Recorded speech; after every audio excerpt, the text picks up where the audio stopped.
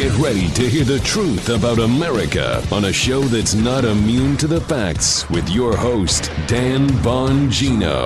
All right, welcome to the Dan Bongino Show. Producer Joe, how are you today? It's Friday. I'm doing great, man. It is Friday. It is a Friday, or as Dana Lash calls it on the NRA TV show, a Fry-yay, which I always see her do. Is that a thing? I'm so not hip into the culture stuff there, you know, Fry-yay. But hey, listen, God bless all those folks out there in the Carolinas. It looks like it's going to be a pretty significant wind event and an even more significant rain event. So stay safe, stay frosty out there. And despite the folks on some sides say, oh, don't say thoughts and prayers. No, prayers do matter. I believe that. And I'm not going to be dissuaded from saying that at all. So our prayers are with you. Mine are most definitely with you. You bet. And I hope everything turns out okay. But it does look like it's going to be, at a minimum, a significant rain and water event over there. And it's a big deal. And like I said, we live in a hurricane zone here. So God bless you.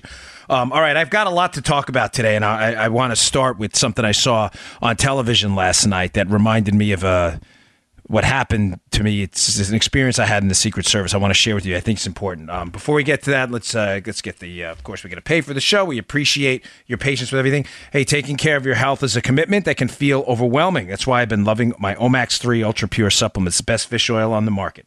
That's because with Omax 3, you just need to do one little thing to experience big health benefits, and you don't even need to think about it. Here on the Dan Bongino podcast, we discuss ways to be healthier and happier. So, of course, when tons of studies have shown that something improves your health, we got to talk about it. You probably heard about the many benefits of getting in your daily dose of omega-3s. So now I want to tell you about the purest way to get them, Omax 3 Ultra Pure, because if you're going to do something, do it right. Omax 3 Ultra Pure is the purest omega-3 supplement on the market, containing nearly 94% high-quality omega-3s. Love this product. Take it every day. There are many omega-3s on the market. This is the purest. It's concentrated. It has various health benefits in just one supplement. It's great for joint pain. It's great for my arthritis. That's what I use it for. It works post-workout. Help you improve your focus and memory. Boost your cardiovascular health. Folks, give this thing a quick test. You don't believe me how pure this is? Take your fish oil supplement now. Put it in the freezer. Watch how cloudy it gets. Then go pick up Omax 3 Ultra Pure. Put that in the freezer. Clear as day. They call it the freezer test, and believe me, it works. But it's not about how Omax 3 looks. It's about how it makes you feel and how it works. Try it yourself. You'll love it. Omax 3 comes with a 60-day money-back guarantee, so you'll have plenty of time to try it and feel the Omax difference. Go to tryomax, OMAX.com/Bongino. That's tryomax.com/Bongino. Get a box of Omax 3 Ultra Pure for free with your first purchase. That's tryomax.com/Bongino. Get your get a free box of Omax 3 with your first purchase. Tryomax.com/Bongino. Okay. Last night I'm watching, I don't usually watch ESPN anymore because of their liberal bent. I try to stay away from it. But they had a show on last night about sports after 9/11. And just quickly, I wanted to share something with you because it really mattered to me. They had played some footage of sporting events that had happened in the immediate period post 9/11. The Army-Navy game, the World Series, some hockey events that had happened. And it was really touching to watch because my wife and I don't share a lot of personal stories with you, but I think this is important. And you maybe see where a lot of my worldview comes from. My wife and I, our relationship began 10 days before 9/11. So the 9/11 horror has a unique place in our relationship. She worked at 120 Broadway, my wife, which was right outside of the pit, right next to the building. I mean, her office, you can look down and see, what were the World Trade Center area right there. She used to shop down there. She worked down there forever. And we met on a blind date, and I was instantly taken by her. And I told you the other day, I didn't want to be a weirdo, but when 9/11 happened, even the day of, my first instinct was to call her, even though we'd only been dating, 9 days. I mean, I'd only seen her like 2 or 3 times. So I called her, and I called her house, and she didn't answer. And I was worried because I knew she worked at 120 Broadway. Well, it turned out she was in Las Vegas visiting her mom, who had lived out there at the time, and she just couldn't get back, and the phone lines were all clogged up. So I didn't want to be a weirdo, but finally I found out where she was, and I was incredibly relieved. But our relationship has always been married to that date because we met right around there. But one of the things that happened to me is right after we met, about a month later, I was a Secret Service agent. I got an assignment, and that assignment was I never forget. I got an email saying, "Hey, you need to." I was a Yankees fan at the time, and you need to report as a poststander to Yankee Stadium for what was it, Game 3, I believe, of the Yankees Diamondbacks World Series. Now, keep in mind, this is October 7th or so. This is just less than a month after 9/11 happens. President Bush was going to go out and throw the first pitch at Yankee Stadium. Most of you remember that iconic image where President Bush throws his perfect strike. Yep. And you've heard a lot of the stories where Jeter's joking around with him in the tunnel. As he's warming up, Jeter tells him, "Don't bounce it. They'll boo you." And he wasn't kidding. I know New York fans better than anyone. I'm one of them. So I get this assignment as a Secret Service agent to go there and partake in the security plan. I was there when that happened. I was in the stadium. I watched it. And I'm telling you, it was a moment of collective unity like I've never seen in my life. I mean, Yankee Stadium fits about 55,000 people. There was not an empty seat in there. There was not an empty seat in the stadium. I mean, I think that's obvious in a World Series game, but I mean, like, even in a World Series game, people are in the bathroom, people are getting a hot dog, some people show up late. Folks, I'm telling you, there was not an empty seat in the entire stadium. The seats were blue. You could not see the blue backdrop of one seat. People were standing in the aisles, and President Bush walked out. And for all of our political disagreements, heck, I have political disagreements with Bush. We brought him up on the show. I'm telling you, it's my first and only experience as a Secret Service agent where, and I'll just throw this out there and I'm fine telling you, where I was almost wholly distracted from my security mission for a few seconds. I was. It was just, we had this unprecedented attack on our sovereignty, on our country.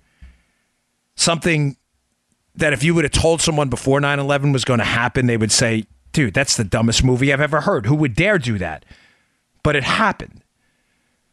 Stories about, people jumping off the buildings. We all lived through it. We know.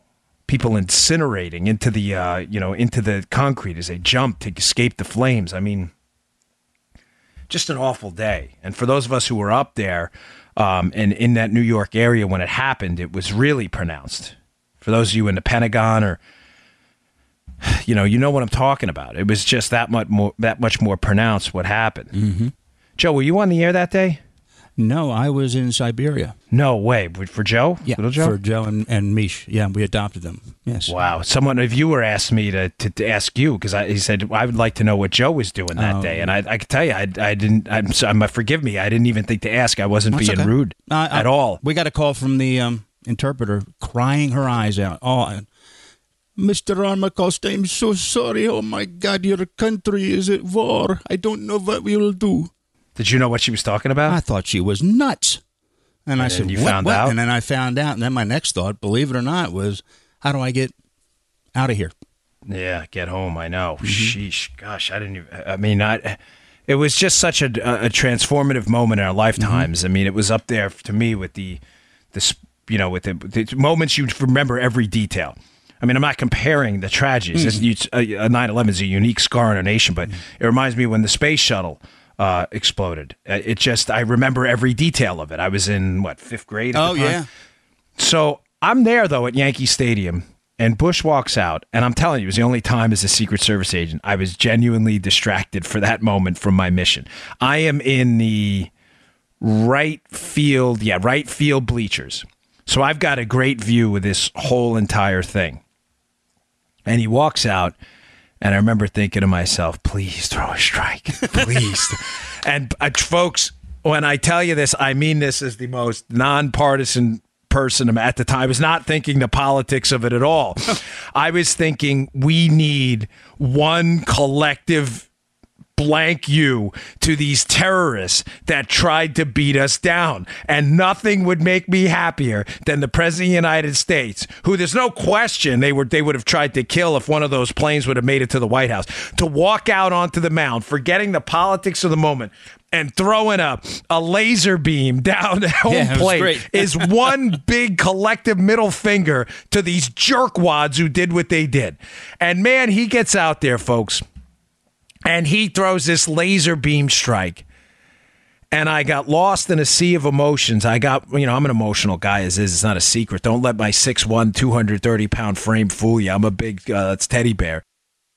I got lost in it, and everybody else did too. It was this collective sense of we were being defined by negation. I don't mean this in a negative way. I'll get to that in a second. Right after that, forgive me if I'm getting the timeline wrong because it was such a transformative moment, but it was either right before or right after. There was a flyover, and I think they were F-22s. And it was the loudest thing. I'd heard F-22s before. We use these things. We use caps and other stuff. And, when we were Secret Service agents. Mm-hmm. But hearing the men with the crowd and the roar, this sound was just deafening. Right over Yankee Stadium. And I was like, yes! Yeah. Yes, you will not beat us down, you sons of bitches. You will not beat us down. You have no idea how badass this country is when you piss us off. And I thought to myself, yes. I looked next to the dude next to me and I was like, yes. And I remember a guy looking at me, giving me like a nod. And the nod, he didn't have to say anything. The nod was like, you pissed off the wrong country, you SOBs. Because we're coming. And it's going to be ugly when we get there. And then we had those military officials and Central Intelligence Agency guys on the horseback in Afghanistan. It's like, we're going to hunt you dogs down at every corner of the earth in the caves we find you in, and it is going to be a bloodbath when we get you because you have pissed off the wrong guy. You poked a bear who's hungry, who's angry, and who's been preparing to eat you for a really long time. And it's over, Johnny. Yep. Why am I bringing any of this up? Because I watched it on ESPN last night again, and I watched George W. Bush's comments now later on about it, and a guy I used to work for, Nick Trotta, in the Secret Service, who was there too. He was one of the bosses that day. And I thought, we were defined by negation. In other words, we were defined by what we weren't in that moment. We were Americans. And again, I don't mean this in a negative way. We were Americans because we were not those savages. Now, we were going to kill those savages, and we were going to hunt these animals down. We were going to hunt them down, and we were going to kill them, and we were going to find them. Yep. But we weren't them.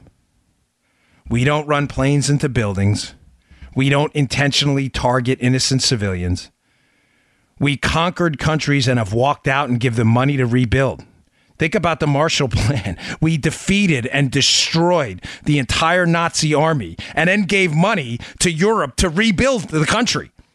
That's what no one else does that. We do that. And we were defined by what we weren't. We were defined by negation. We were defined collectively, and we were proud to say, gosh, we're the United States. What a great day. No one was saying we're a Democrat, we're a Republican, a Libertarian, conservative.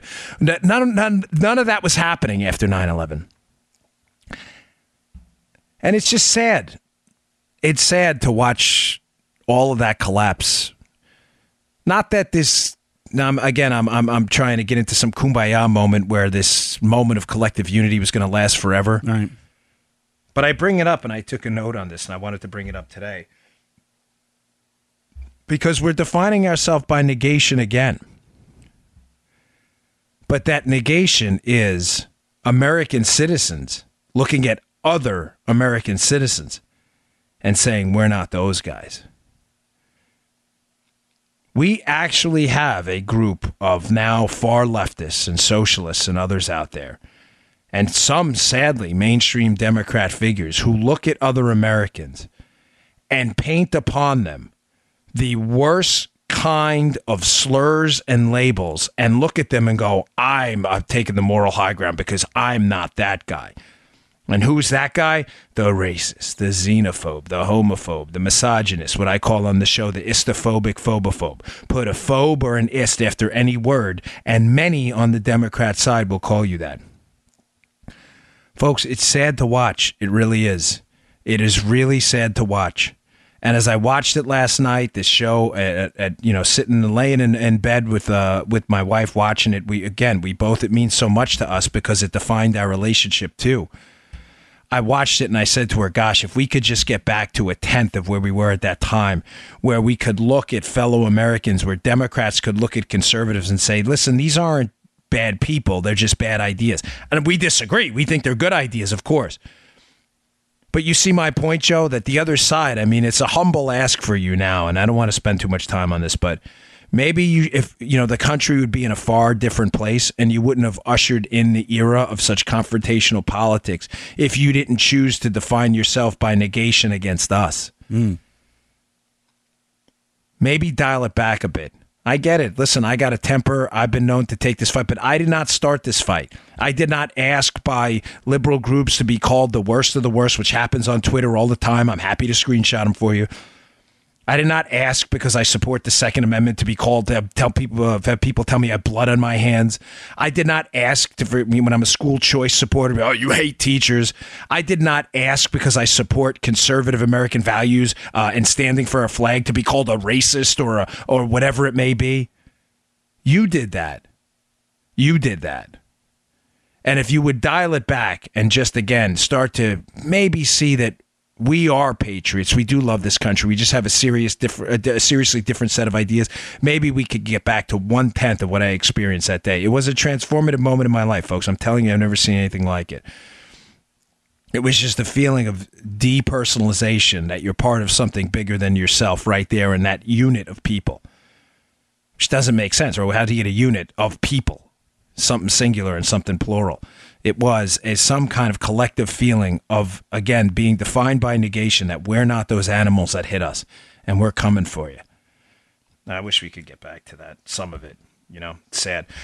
All right, I've got a lot to cover today. There's my show notes today are pretty extensive, are very, very good, and I please encourage you to. Thanks, by the way, everyone yesterday who came through big time for me. I told you we were having problems with our domain being attacked, so we got a ton of new subscriptions to my email list. People have been opening our emails. That means a lot, folks. If you want to support the show, that's the way to do it. We don't have a Patreon account. We don't ask you for money to support the show. We do it through sponsors, so I really appreciate those little things. Like signing up for our email list, opening our emails, signing up for our YouTube account, signing up for our Twitter. It means a lot for the show. So thank you very much. But there is an article in the show notes today I'd like you to pay attention to by Jeff Carlson over at the Epic Times, who's been doing just extraordinary work.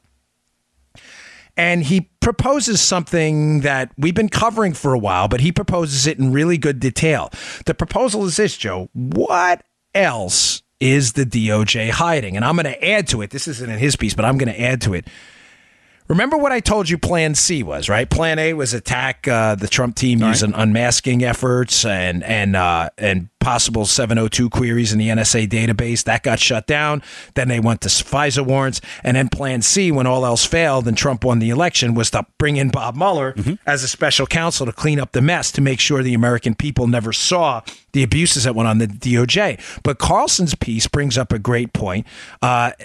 What else, Joe, are they hiding over there? And I got to tell you, if you pay attention to Cheryl Atkinson's timeline, which she has up on her website, I bring it up because he references Cheryl Atkinson in the piece, Carlson, you start to ask yourself questions, Joe, that is the DOJ resisting declassifying and unredacting a lot of this data? Because this FISA abuse is not just about Donald Trump. Folks, the Carlson piece is a good one, and I want to spend a little bit of time on this because this is important, and it's Spygate related, but it's not a Spygate story specifically. Keep in mind the question we're asking. Yes, we know the FISA system was abused to spy on Donald Trump, or his team at a minimum, Carter Page. That's a documented fact. We know through the 2-hop rule it can be expanded to his team. Hop from Page to people he emailed to people from there. That's how they surveil the whole network using a FISA warrant. But Carlson asks a great question. How many other people has this happened to? Oh.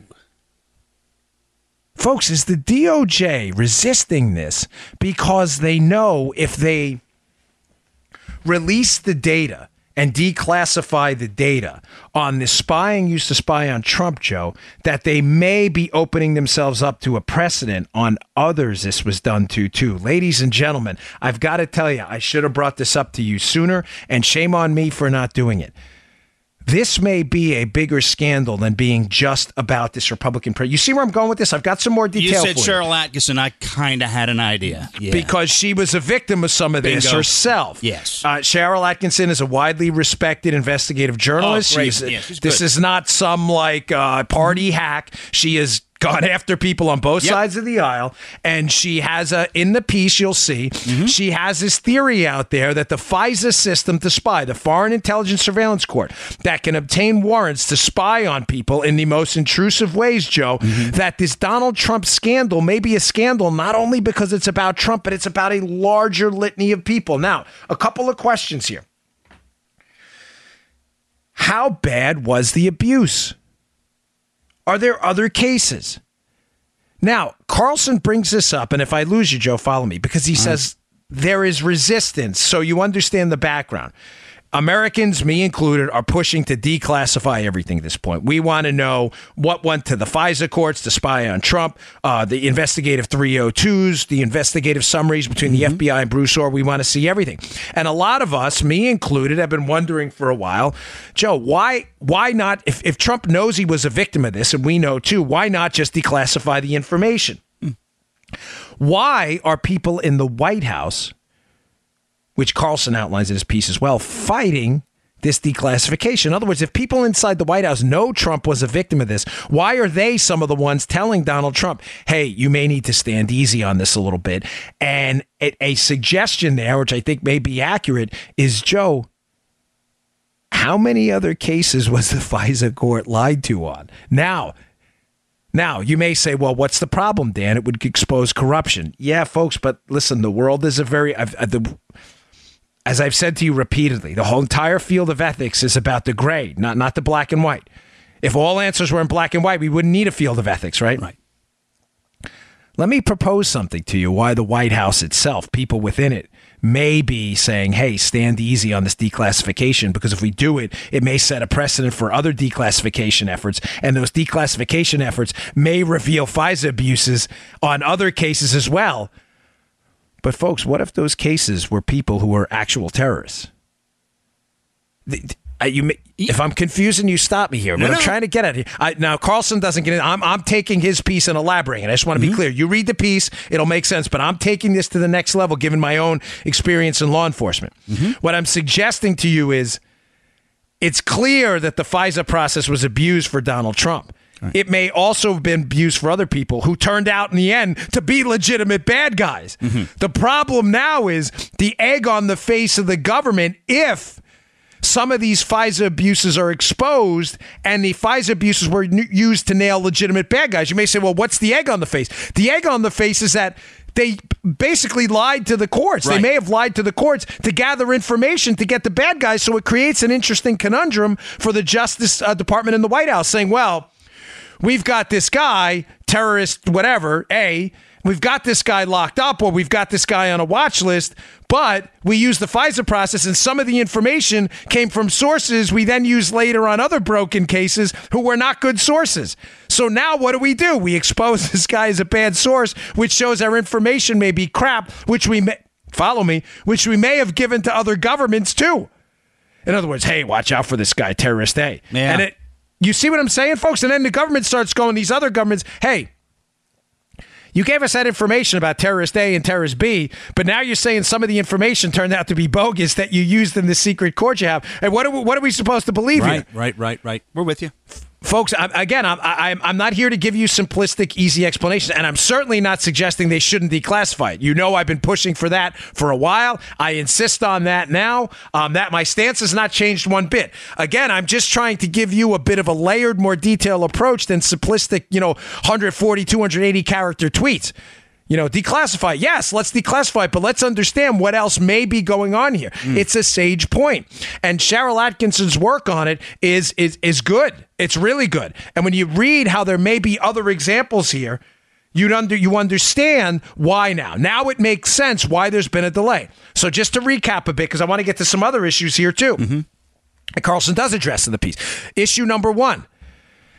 This FISA abuse process, abusing these courts to spy on people, may not only be about Donald Trump, folks. It may have happened to other people. Some may have been legit bad guys. Some may not have been. Either way, if the information presented to the court was using sources and methods that are now broken, and we gave that information to other people or targeted other people, the government's opening itself up to some serious liability and political problems here, geopolitical problems.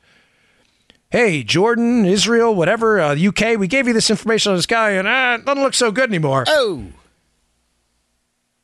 That may be at the heart of some of this, and that may be why the White House is saying, hey, take it easy. If we declassify this, we may have to declassify other stuff too, and we're setting a very dangerous precedent.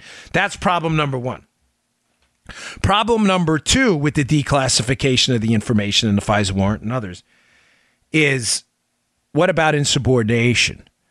This is a serious problem, Joe. In other words, if somebody at the DOJ, now I'm willing to take that chance. I'm not the president, so it doesn't really matter. But I think the nation's need to know at this point outweighs anything else. But there's a serious concern, according to the piece, about insubordination. Meaning, Joe, you're the AG or the DOJ or the DAG, the DAG, and I say, Joe, declassify it, and you say, I'm going to resign, and then 10 people join you. That becomes a very serious political problem for Donald Trump. Again, folks, I'm not suggesting they shouldn't declassify. Understand where I stand on this. Not at all. I'm simply suggesting to you that on my show, I prefer to give you a more wider spectrum of ideas about what's going on so you understand the problem, so you're not, debating like a liberal. Texas, low taxes suck. That's the depth. They're an inch deep and 42 miles wide. Understand that there may be other problems here, and the Trump team may be concerned about the political ramifications of mass resignations if they declassify. Again, I don't think that's going to happen, but it is out there.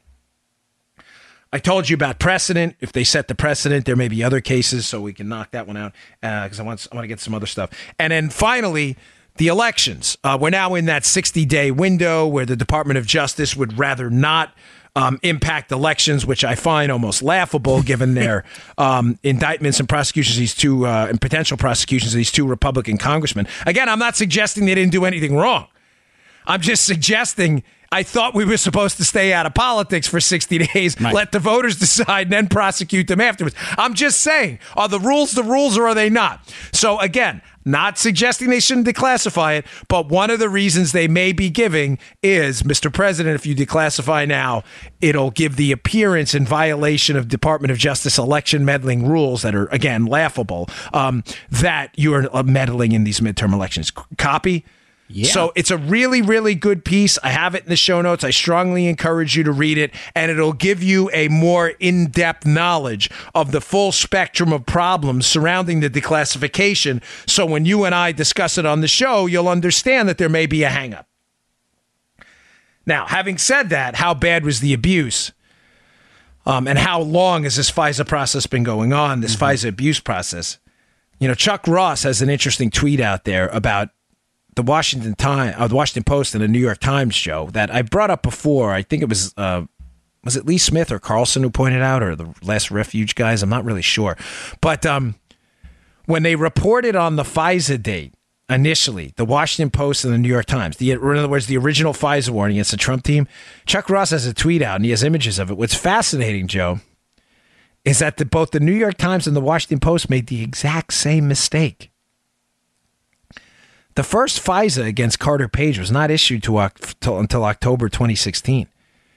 But the Washington Post and the New York Times, according to their sources, both reported that the FISA was issued in the summer of 2016, and both had to issue corrections.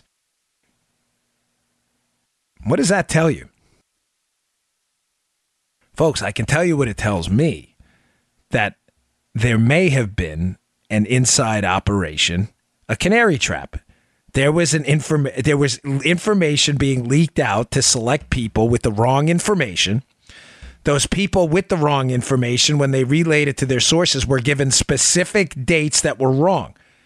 So when they leaked it to the Times and the Washington Post, they would all have the date wrong, and then the people who leaked it would be caught. Mm-hmm. The canary trap. Mm-hmm. I always use the Miami Vice example. If I'm trying to find a leaker and I have 5 suspects, I give them all a different date, suspecting one of them is going to leak. I give them all a different date. And then one of those dates shows up in the New York Times and the Washington Post. I can figure out who leaked because I gave them all different dates. Mm-hmm. If the leak is when is Dan Bongino's birthday, and I tell 5 different people my wrong birthday, the one who leaks the wrong birthday is the leaker. This is pretty simple stuff. I mean, I'm not, folks, please, I'm not trying to talk down to anyone, but the canary trap is a tried and true method to weed out leakers, right? It's pretty clear to me at this point that the fact that the New York Times and the Washington Post both published the wrong date for the FISA and had it corrected, that they probably had the same source. Yeah. And that same source is probably part of an ongoing leak operation. And the fact that the FISA date was corrected, by the way, says to me someone close on the Crossfire Hurricane Trump investigation called the New York Times and Washington Post and said, that date's wrong, which makes it even worse. Not only do we have a leaker fighting leakers by leaking.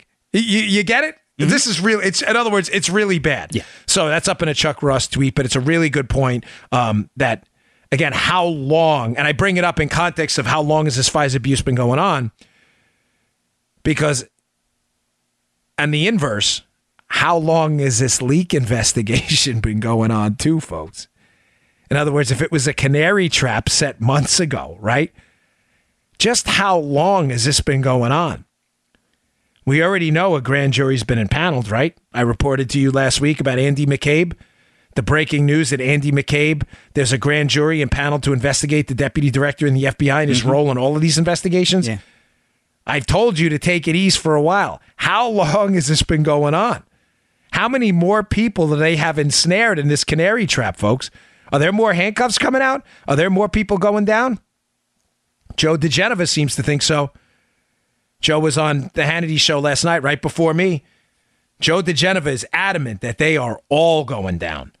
His words: Comey, McCabe, Stroke, Baker, Rybicki, all of them. That's, Joe seems to think all of them are in serious trouble for this leak investigation. Something to keep in mind, folks. All right, got a lot more to get to. It's a busy show. Don't go anywhere. Today's show also brought to you by our buddies at ExpressVPN. Hey, with all the recent news about online security breaches, it's hard not to worry about where your data goes, right? Making an online purchase or accessing your email could put your private information at risk. You do not want that. You're being tracked online by social media sites, marketing companies, and your mobile or internet provider. Not only can they read your browsing history, come on, who wants that? Seriously. But they often sell it to other corporations who want to profit from your information. That's why I decided to take back my privacy by using ExpressVPN. This is a really great company, super easy to use too. ExpressVPN is easy to use apps that run seamlessly in the background of my computer, my phone, and my tablet. I have it on everything. Turning on ExpressVPN protection only takes one click. ExpressVPN secures and anonymizes your internet browsing by encrypting your data and hiding your public IP address. Protecting yourself with ExpressVPN costs less than $7 a month. That is nothing for the security. Come on, less than $7 a month. ExpressVPN is rated the #1 VPN service by TechRadar and comes with a 30-day money-back guarantee. So if you ever use public Wi-Fi and want to keep hackers and spies from seeing your data, ExpressVPN is the solution. And if you don't want to hand over your online history to your internet provider or data resellers, ExpressVPN is the answer. Here we go. Protect your online activity today. Find out how you can get 3 months free at expressvpn.com/Bongino. That's expressvpn.com/Bongino for 3 months free with a 1-year package. Visit expressvpn.com/Bongino to learn more. Okay. Oh, man, Fridays. All right, here's another great story for you. I picked out of the my culling the internet today for the best stuff out there. So, couple articles in the show notes, 3 that you really should read about the fiscal condition of the United States. Folks, we are, I don't know what to do to give you the good news or let me give you the bad news first because it's Friday and I don't want to leave you with bad news. So I'm going to put out the bad news now, and it's bad. It's not like mildly bad. It's really bad. So we raised record income tax revenue up to this point. The fiscal year is almost over. Remember, the fiscal year for the government does not run the calendar year. It's not January to December 31st. It runs, October through October. It starts in October for obvious reasons. The spending levels for the following year start earlier. So we are 11 months into the fiscal year. The budget year is almost over. The good news for the government, not for you, is they raised record income tax revenue, $1.521 trillion. Now, we're down a little bit on the total tax revenue side, and I have to I brought this up in a prior episode. I want to correct this here. The corporate tax revenue has gone down since the tax cuts. You may say, but Dan, you always say tax cuts don't lead to tax income revenue losses. They don't over time. The historical evidence is crystal clear. Look at the corporate rate cuts and capital gains tax cuts under the Reagan years and other tax cuts. You'll see over time, once those tax cuts set in, you'll see that the income base grows through economic growth. What I'm getting at here is the Donald Trump tax cuts involved a dramatic corporate tax cut, 35 to 21%, and it also involved expensing changes, meaning people could take deductions immediately that they'd have to depreciate over time.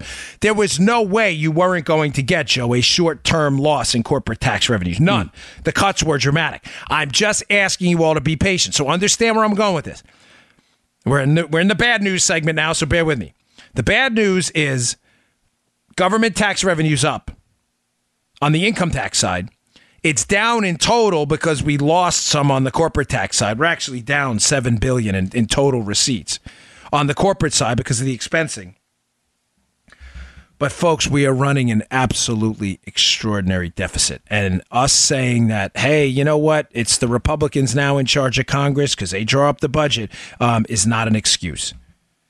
To the Republicans listening, and Dan Horowitz has a scathing piece in Conservative Review today, which I have at the show notes. Just a simple question for you. Why did we vote for you? We are now running, Joe, an $898 billion deficit. Go to hell. Yeah, you're darn right. Despite record income tax revenue coming in. Oh. 898. We are running Obama-era deficits. It does none of us any good to apologize for this, and we have to start activating and asking our congressional representatives and senators out there, what the heck are you guys doing? Ladies and gentlemen, please understand, in a $4 trillion budget, a nearly $1 trillion deficit every single year is in no fathomable universe is that sustainable. We are on a guaranteed path to national bankruptcy that is going to manifest itself shortly through higher interest rates if this keep up, which are going to strangle the economy. How do you feel about paying 18% on your mortgage? Oh, that's not going to happen. Are you sure? I've got some more for you. I've got more coming for you soon. More data to show you that not only can this happen, it is happening around the world right now. What are the Turkish interest rates? They just moved them up to like 40%. Oh! Folks, we're in a world of trouble. Now, I want to dispute one simple premise from this, too, because a guy I have a lot of respect for. Tom Rogan writes for the Washington Examiner. You see him on Fox sometimes. He does some good work. But Rogan wrote a piece yesterday in the Washington Examiner. I think it's in yesterday's show notes. I put it in there.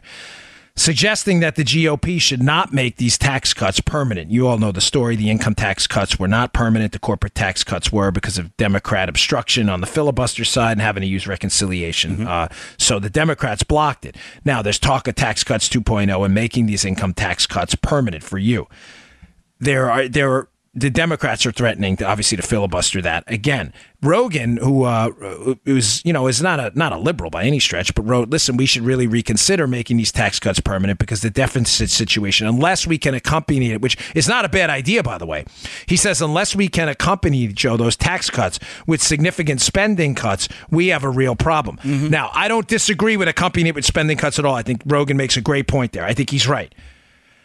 But I disagree with the necessity to pair them to make them permanent. And the reason I say that is, again, the evidence over time, when you look at income tax cuts under Reagan, under John F. Kennedy, under George W. Bush, under Calvin Coolidge, wherever you go, when you look at those income tax cuts, it shows pretty conclusively that we're not going to suffer a long-term loss in tax revenue.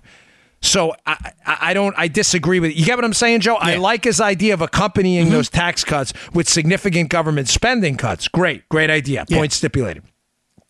But I don't agree with making that some dispositive factor. In other words, if it doesn't happen, then don't make them permanent. That I disagree with completely, because there's very little evidence that these significant income tax cuts, if we can get them in there and lock them in, there's very little evidence that it's going to cost the government money, which I hate that term, but over time at all, and exacerbate the deficit. Mm-hmm. There's very little evidence of that.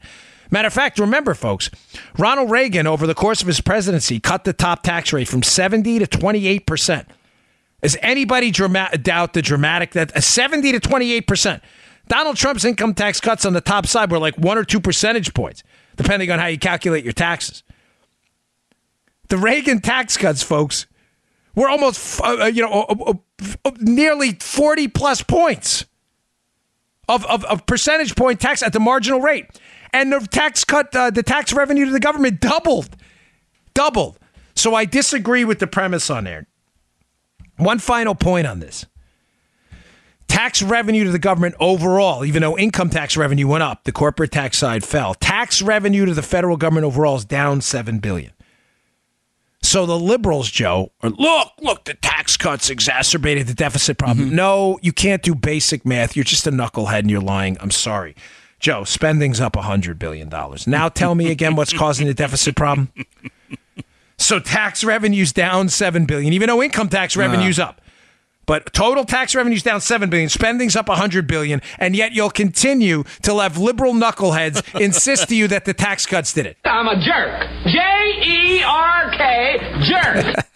We have a spending problem on a magnitude of 10 times higher than the tax problem you're alleging is the issue. If you're going to acknowledge that $7 billion in lost revenue is an issue, are you going to acknowledge that $100 billion in additional spending is an issue on the magnitude of more than 10 times higher? Yeah, you understand they can't get out of that. Right. If they're going to tell you the tax cuts caused the deficit, they can't then simultaneously ignore the spending hikes, which have caused the deficit 10 times worse. This is how you pin the liberals to the ground in a debate. You use their own arguments against them. It is just so incredibly simple when you know the numbers. Okay, final read. And I got another story because it's important. Because this is going to be the good news. I don't want to leave you to bed. Hey, of all the... once in a while from a sponsor, I get a freebie. They'll send stuff as samples. And this new company, I am so honored to have them on board because, Joe, they sent me a box to my house. I had no idea what it was. Yeah. And I opened it and I was like, yeah, what the heck is this? It took me a minute to figure out what it was because we have a lot of sponsors and I just couldn't put it together. It was a battle box. It had high-end knives, everything from camping, from utility knives, to sleeping bags, to emergency flares, to emergency equipment, to water filters, to camping canteens. I mean, it was the coolest box I have ever opened in my life. Now, most of these subscription boxes you get are really, folks, I'll be honest with you, I've seen them. They're full of junk and samples you're never going to use. Mm-hmm. It's throwaway stuff, not this stuff. Battle Box is a monthly subscription box for men, full of solid Tier 1 level gear for adventure seekers, survivalists, and outdoor enthusiasts. You will open this box like I did, like a kid at Christmas. I'm not kidding. You can see the excitement on my face. When I opened it, I was like, yeah. Listen, BattleBox doesn't do any of this sample and junk stuff. This is real stuff. It's your monthly subscription for hand-picked outdoor survival and everyday carry gear. It introduces you to the best products, new gear, and innovative companies at a much lower cost than if you were to buy them individually, much lower. I couldn't believe it. Some of the blades in there were like $200 blades. Whoa. It's like, look at this thing. Plus, who doesn't like to get a package full of mystery adventure gear? Go to trybattlebox.com/Dan. That's try. Pay attention to the spelling, though. Try Battle. BATTLBOX. There's no E in there. Trybattlebox.com/Dan. Trybattlebox.com/Dan and pick the box you want. They start at just $25 per month. It's the coolest thing ever. Plus, they release a video for each new box so you can see what's coming and how to use it. They've shipped over 500,000 boxes, and they won the best men's subscription box of 2017. You sign up, you'll figure it out right away. Battlebox.com/Dan. Pick your box. They just $25 per month. This is the coolest thing ever. And right now, our listeners get a free tactical knife when you sign up for your first BattleBox. It's not going to be cheapo stuff. Try battlebox.com/Dan. Love that company. Okay, here is the good news. Because it is a Friday. Joe always gets excited on a Friday. Yes, I do. The good news is this. The rest of the world's economies are in such disastrous shape right now, folks. That's not good news about the world. I'm not wishing ill on anyone. But this is a comparative situation. People are going to invest where they can get returns. And the rest of the world is such a disaster that given the Donald Trump corporate tax cuts in conjunction with the GOP, Joe, on the business side, businesses from around the world are starting to drastically reconsider where to relocate their capital and their people. Where are they deciding to relocate it? The great old United States of America. Ladies and gentlemen, we have money pouring into this country like you have never seen in your life.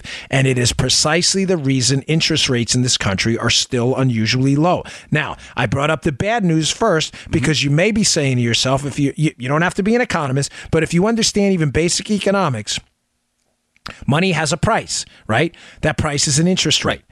If countries have a difficult time attracting money to their countries because their economies really stink, their governance is bad, their contractual law is bad, and the business environment isn't healthy, what do they have to do, Joe? They have to raise interest rates to basically guarantee a return on their investing in their economy. Does that make sense? Everything has a price. Yep. The price to invest in a country that's high risk has to be high. The reward, excuse me. So if you're going to invest in whatever, country X, and country X has crappy governance, terrible contractual law, bad business environment, high taxes, the return better be 20-30% for you to invest in it. You get what I'm saying? Yeah. The United States interest rates are still so unbelievably low, despite our catastrophic debt situation I just told you about. Even under this Republican Congress spending money like drunken sailors, and that's an insult to drunken sailors, right? We still have low interest rates. This is the good news, because money from all over the world is piling into the United States right now because everywhere else is just so sucky right now. I can't think of a better word. Now, I have a couple articles on this too in the show notes today. I'd like you to read them. The emerging markets right now are having a legitimate currency scare. Places like Turkey, Argentina. We've seen this happening around the world where they've had to up interest rates 10, 20%, 30%. What's happening here is money is fleeing these countries en masse because not just because of our tax cuts, that's helping, but because these governments can't seem to get the tax, low government spending thing, solid court system, solid contract law thing down, and companies don't want to put money into some of these countries. You've seen a totalitarian streak in Erdogan in Turkey. Argentina's having a severe inflation crisis now. And what's happening is businesses are taking the money, Joe, and they're flying it out into the United States. Not physically, but you get the point. These countries, in order to attract that money back, have had to significantly move interest rates higher to attract capital in there. Now, what's making that worse is it's devaluing their money significantly. Their domestic money, the Argentinian peso, is it the Turkish lira? Their domestic money is losing value. What's the problem? What's the problem with that? And why is the business environment going to get worse for them? And we saw this in Mexico back in the 80s. Folks, this is bad. A lot of these people and businesses in Turkey and in Argentina and elsewhere in these emerging markets took loans, Joe, denominated in dollars, our dollars. Oh, boy, is that bad. Why? Because now as our money gets stronger, right, and their money gets weaker and weaker, they have to pay back those loans in dollars. But if 5 years ago you paid back $1 and 1 lira for every dollar, but now the value of your Turkish lira is in the can, and you have to now pay 30 liras to get $1, folks, I've got news for you. Paying back those loans denominated in dollars going to cost you 30 times more. Yep. Simple math. You see what I'm saying? Sure. Your dollar bought this in the past. It bought you one. Your lira bought you $1 US. Now your money's in the can. The country's economy's falling apart. Now it takes 30 of them. Now you got to go scrounge up 30 times more to pay off those loans. We've already seen this around the world. We saw it with some East Asian countries, with Mexico. Folks, this is a real problem. I'm saying that because you're going to see, I believe, this capital flight get worse and worse, which I'm not wishing ill on any country around the world. Having a global economic crash doesn't help anyone. I'm just saying with this emerging, and it hasn't spread like contagion yet, just to be clear. It's really an emerging market phenomenon now. I'm just saying that because the good news on a Friday is this money is finding a home. It's finding its home here, which is going to result in heavy investment in American companies, heavy investment in the workforce, heavy investment in training, in capital, in real estate. You're going to see a lot of investors scooping up homes.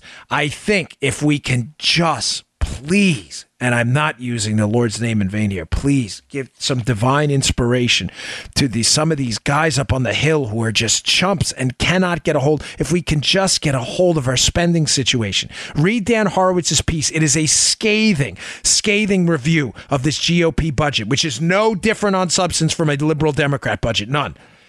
If we could just get a hold of this outrageous spending situation, ladies and gentlemen, we could be looking at a couple decades of United States economic prosperity we have not seen since the mid-'80s.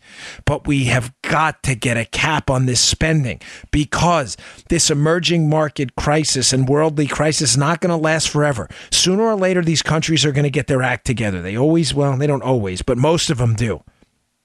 When they do, the United States may not be that option anymore. And when that flow of money dries up, we don't want to be the ones charging a 30% interest rate for a mortgage. Our economy you would throw a monkey wrench into everything. It would explode everything.